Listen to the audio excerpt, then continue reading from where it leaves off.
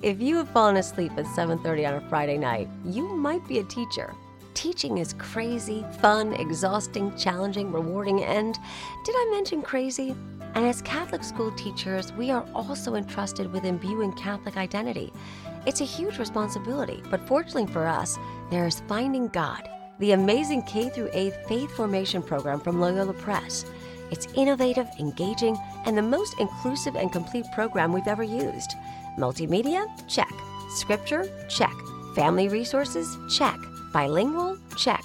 And don't forget, posters, worksheets, quick start guides, apps, magazines, lesson plans. Seriously, Finding God has all you need and more. Pray about it. Visit findinggod.com and order a sample. Finding God might not help you stay awake later on a Friday night, but it will help you sleep better knowing you're helping guide kids toward a faith-filled life. Catholic Teachers Lounge with Jill and Colleen.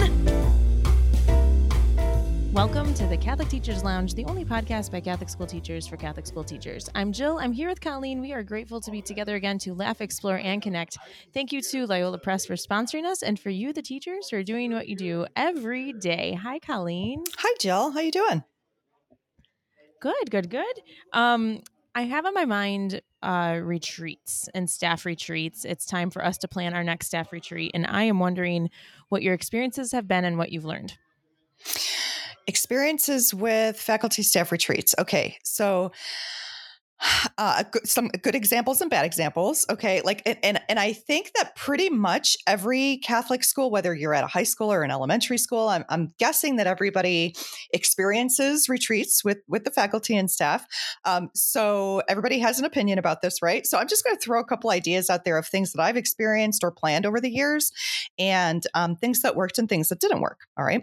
Before we dive into your ideas, I'm wondering too if you have been on good retreats, or have you been out and about on retreats on your own, or have the best ones been with the full faculty? Ooh, that's a good question. Well, okay, so the easy answer to that is when you're on a very well-structured retreat where you have personal time to go and do whatever activities might be on the grounds, like if they have an adoration chapel open and you can go spend time in adoration, or go to confession, or go walk around in the garden, or go pray at a grotto, or go what you need to do and do it alone. I like when there are retreats where you have the personal option to go do things on your own, but then there's also group retreat time. So I would say the combination of both is probably the best experience. Yeah, I agree. And I think the encouragement is to go on retreat if you have opportunities in your diocese or neighboring diocese to go away and retreat.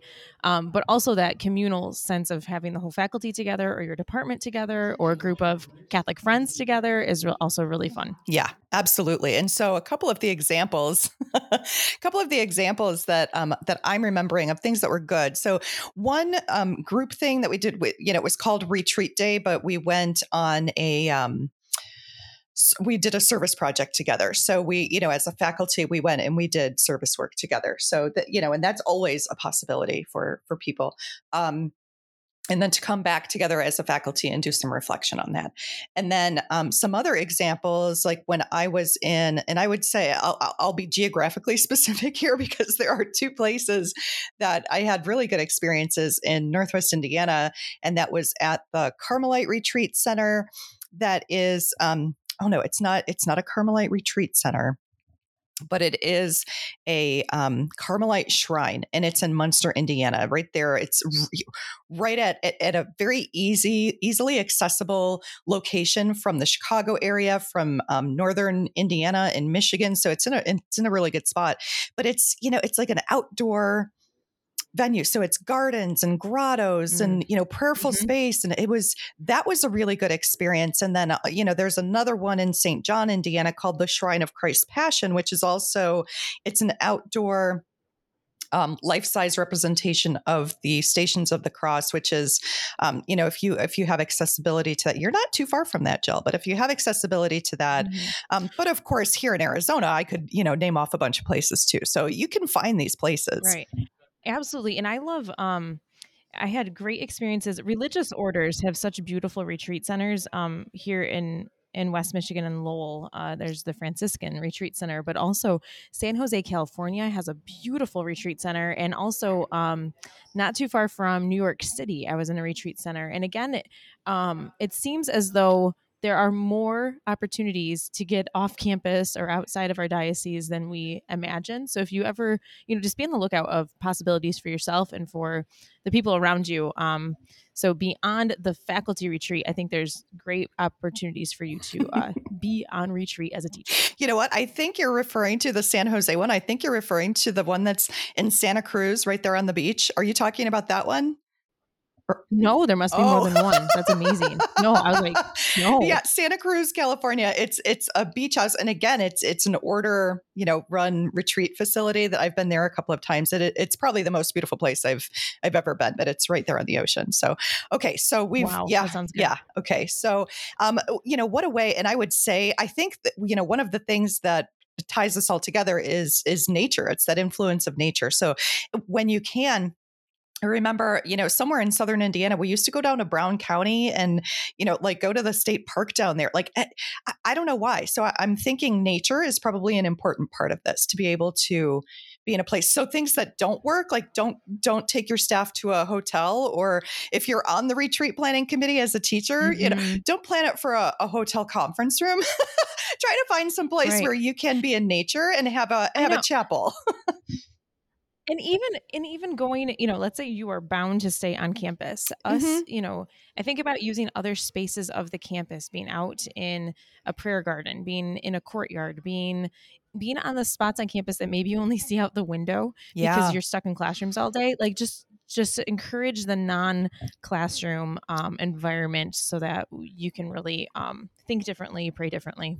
Your campus has beautiful natural spaces that people, and it's all the way you look at it and utilize it, just like anything else with an educational space. It's the way you look at it and the way you utilize it. And you could totally do that on your campus for sure. Many high schools probably could. So I know that we had mentioned a couple of times in previous episodes that there was, I had been talking to a friend of mine who runs retreats. Her name is Tara Kasi. So we're going to attribute this idea to my friend Tara Kasi, she's a former Catholic school teacher and administrator, and she does run some retreats for Catholic school faculties and staffs and parish faculties and staffs. So I wanted to just really quickly tell a story about how I was talking to her recently, and she was telling me about a retreat that she was preparing, and it actually referred to that scripture message that you and I had been talking about, the Luke 6. I know we were just talking about this That's amazing. Yeah. In a recent episode. I've been thinking about this. Mm-hmm. I've been thinking about this because you could continue to use one verse over and over and over again in different contexts. And this is a great example of that. Yes, it is. And just the fact that this kept coming up, like, we've talked about this and, we were reading this book and this is what popped out to us and how can we unpack this? And then I'm talking to my friend who's preparing a retreat for Catholic school teachers. And she says, this is going to be based on love your enemy. And it just ties right back to the same scripture passage. So just a reminder, if you hadn't listened to those previous episodes, the scripture passage that we're talking about is it's Luke 6. Give to everyone who begs from you, and if anyone takes away your goods, do not ask for them again. Do to others as you would have them do to you.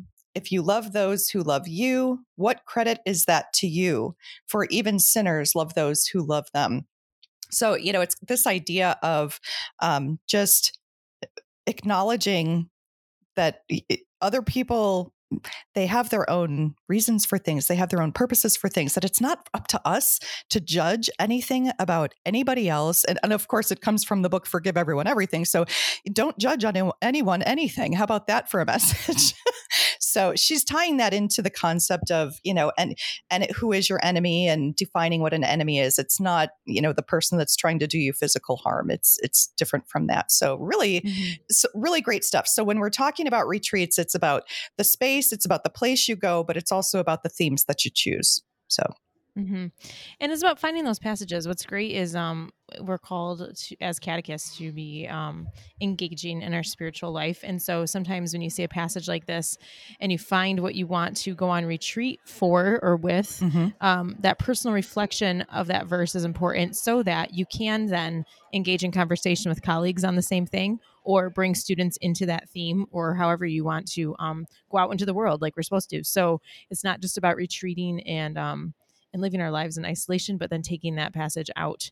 And I think that's what a good theme or a good passage to start with will do for us. And this is a great example of that. Yeah. And go on retreat, be present in the moment, open your heart and listen to what the Holy Spirit is trying to tell you. So with that, I think we're out of time. Okay. Well, there we go. There's the bell. Thanks for the energy boost. As we love exploring your ideas and affirming your efforts, keep the suggestions coming in and tune into our next episode as we talk about more great ideas from fellow teachers. We'll see you next time.